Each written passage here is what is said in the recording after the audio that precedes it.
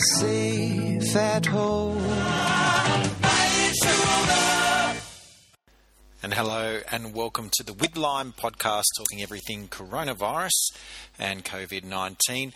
An interesting show today. We're going to actually look at the myths surrounding COVID-19 and the coronavirus and try to bust a few of them and maybe in a way explore some other theories or ideas that are out there. We'll start with the climate and whether warm weather can kill off COVID-19. Obviously, COVID-19, also known as SARS-CoV-2, and in SARS-CoV-1, which we saw back in 03-04, it did disappear in the warmer temperature. So there was some hope that with this one that it might be seasonal, and maybe with a lot of the world going into their summer over the next couple of months, we could see some respite from this disease and less deaths and people catching it. Unfortunately, a lot of the studies that have been out there so far don't necessarily suggest that the warmer temperature will affect it. In fact, there's a lot of conflicting studies, because some are even saying that warmer weather is worse for it, and when you look at a country like ours in Australia, we've had a very temperate climate in the past few months, yet the outbreak has still been on a similar trajectory, or was going on a similar trajectory to many other countries around the world that were in their cooler months and in cooler temperatures as it stands. So this is a little bit of a myth, unfortunately, and it's been, unfortunately, we do have to bust it, but look, there's more studies happening in time, and we can hope around the world that there is some respite, because we know that the regular flu does affect what season you're in. Now, people not being ridden with the everyday flu, the general winter flu, could mean that their immune systems are less deficient. They could handle contracting COVID-19 more, or maybe less people will get it, but certainly it doesn't look like it will go away altogether. And there's still going to be serious problems, particularly in Australia, where we're heading into our winter months. Now, we're currently in a lockdown, and while we've seen signs of improvement, that we're heading in the right direction, we've flattened the curve, etc. We could see that when we hit our regular flu season, June, July, August, that we go dip back down and have to go back into the lockdown, or worse than what we are at the moment, which means that in some way, shape or form, we will be dealing with this in Australia at least until September, when the weather starts to improve somewhat. But again, reading what we know so far from the studies comparing SARS-CoV-1 and SARS-CoV-2, which is we know as COVID-19 or coronavirus, that may not help us either. Some other interesting, things out on the internet that might be needed to be debunked. One of them is about China and the fact that a lot of the cities in China regulated or were able to sort of stay under some form of control when this outbreak occurred in Wuhan province. What Chinese government, notorious for not being very open, as we know, can't get a lot of information necessarily out of them. We can from their neighbours Taiwan, however, and we know that Taiwan had a very good result in keeping the cases of COVID-19 and the deaths from COVID-19 at a minimum. Only 5 deaths and around 350 cases. They've kept their schools open, businesses. And how did they do it? Well, we can easily forget that SARS-CoV-1 did hit that area quite badly back in 2003, and they were still prepared for it. They knew that this could happen again, and they had a lot of masks available. In fact, as soon as the outbreak occurred in Wuhan, the directive was to make an excess of masks to stop exporting. We know Taiwan's a big exporter. To stop exporting things like masks, ventilators, etc., that now all the products will be made for internal only. Now, governments in different parts of the world act very differently. We see authoritarian regimes in China, in Taiwan, and this enables governments to work very quickly and to say, right, this is now going to be the way everybody has to act. We're not going to see that in countries like Italy, Spain, the US, and Australia. We don't necessarily want to lose our normal day-to-day way of life for that either. But we can understand that even though places like Taiwan handled the now epidemic perhaps better than us, it isn't necessarily a conspiracy theory. There are other reasons for it. And certainly if you look at things like WeChat in China, that's used all over the country, it's used to pay for things, it's used as a Facebook type messenger service or a WhatsApp, and that effectively tracks the people. And so they know if they've been given a colour code, red, yellow or green, they know that they've gone out here or gone out there, if they've broken, certain curfews, etc. In Taiwan, they had different alert areas. So, for example, a level 3 alert area, that meant that they said, right, no flights are going to come in or out from a level 3 alert area, and if they had come through, they've got to do the 14 days of quarantine. The government would give them the food and check up on them every 3 times a day, and then if they got sicker, then the government would help them to get to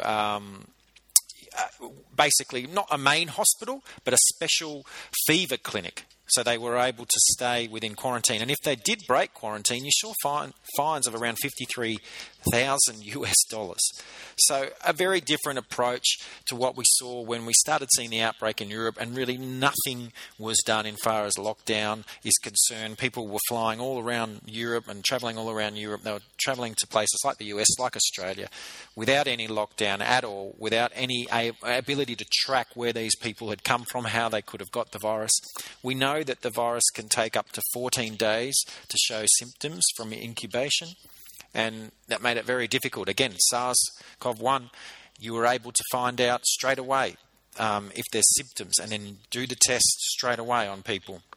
Not the case with this one. It's made it more difficult, but some of these countries, with these processes they had in place from SARS-CoV-1, meant that they could affect lockdowns a lot easier and more prudent than what's happened in other parts of the world. So not necessarily a conspiracy as such.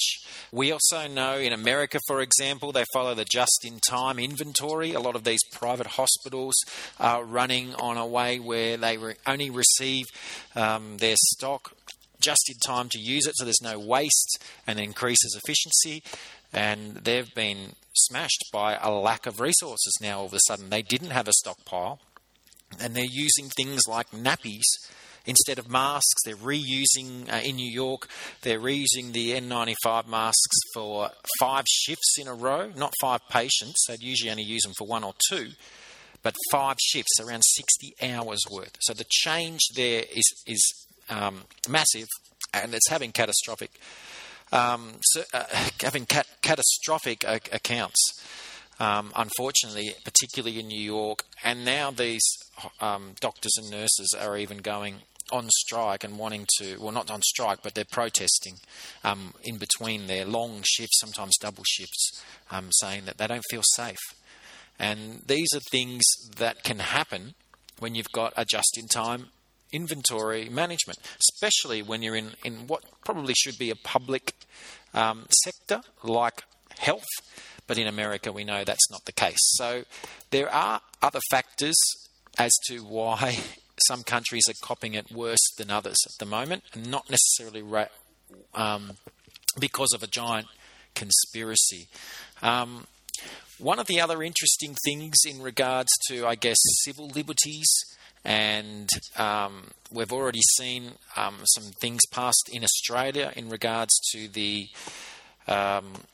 Sydney water and mining under the Sydney water reservoir. And there are concern that perhaps there will be changes. Now, we know in Taiwan they're saying that this tracking only lasts for while this disease is happening, and only tracking the people that needed to be quarantined.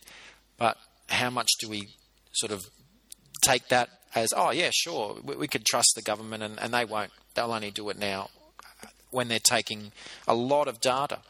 We've heard about Zoom in America, because that was a streaming service, or a video conferencing service, I should say, that then it got found out that they had massive software flaws that allowed hackers into their back end, and they've had to go and tidy that all up.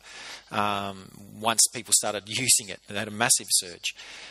We know that in Tunisia, there's use of robots, essentially like drones. Indonesia are using drones to spray disinfectant. South Korea, they're collecting massive amounts of cell phone data. So things like that is happening in various countries. So we have to be aware of that side of things and not want to necessarily go down that path in Australia, which is known as a fairly sort of free and a democratic nation. When we look again at America, I would like to look a little bit at why New York and Donald Trump are having a rift at the moment. Why wouldn't America or the federal government there help out the states more? And also, why Donald Trump has been talking up so much the anti-malarial drug chloroquine, or hydroxychloroquine, and what exactly are the reasons behind this? Now, we have seen it being used, so there is some treatment effect in the US at the moment, because of the fact that, especially in New York, they're just overwhelmed with people with coronavirus. It hasn't been properly tested. There is not a lot of evidence at this stage to say that that's going to somehow cure people with COVID-19. And realistically, to do these tests, it can take up to 18 months. France and China have done some limited studies on coronavirus patients, but they're very small in size, and it doesn't really give enough evidence to say that it's going to work. Certainly the Chinese study showed no benefit. France had a couple of studies. One of them showed no evidence. Another one showed some benefit, which include the antibiotic azithromycin, and it showed a benefit in 6 patients. So certainly Dr. Anthony Fauci, who's the head of the National Institute for Allergy and Infectious Diseases, hasn't really come out in the same way that Trump has in regard to hydroxychloroquine, or chloroquine, as I should say. But why would Trump keep talking it up, basically? We can only guess at that. We don't know why this is the answer. Maybe it's just a way of Trump trying to show his leadership in this crisis. Maybe there's other reasons what he has to benefit of him. It was also announced that Gilead Sciences was given exclusive ability to look for a vaccine. So the stock market goes up 13.3% so far this year, and they basically have the patent on it for the next 7 years. So unless that gets bought out or a government change the rules on that, Gilead could be in for quite an increase, I guess, in their worth. Because if they are able to find a cure or a vaccine, you would imagine the whole world would be wanting to get their hands on it. So again, why one company? Why not opening it up more? Trump's also said about the World Health Organization not giving any more money to them. There's a bit of a rift occurring there. So these are the questions. Maybe they're not getting as much traction as 5G or, man-made virus on the internet, on the social media sites like Facebook, etc. But maybe these are the questions that could be asked a little bit more, and some of these other ones that we've talked about today, maybe they're more likely in the myth-busting range. But for now, a different edition of With Lime, but one I think just to take pause, and let's not rush into conclusions no matter what. Let's not, attack people if they have an idea, and let's not share things without our own critical thought as to what it is. I've seen articles shared on Facebook and they're actually over 10 years old. So they're not related to this at all. So let's just be a bit smart about it, and let's read between the lines of what's going on. And I might do another one and talk about a few more of these, or if you have any theories yourself that you want to have it expunged a little bit on the show, we can look at that in the upcoming weeks. But I hope that you've enjoyed this little look in, a little bit different to our regular With Lime podcasts, but hopefully you've got something out of it. We'll be back again tomorrow, hopefully with another special guest to talk all things lockdown, COVID-19, and the world that we live in today with the coronavirus. I'm your host, Paulie G, and you can find me on Twitter at ListenToPaulieG, and I'll be back again tomorrow. Bye for now.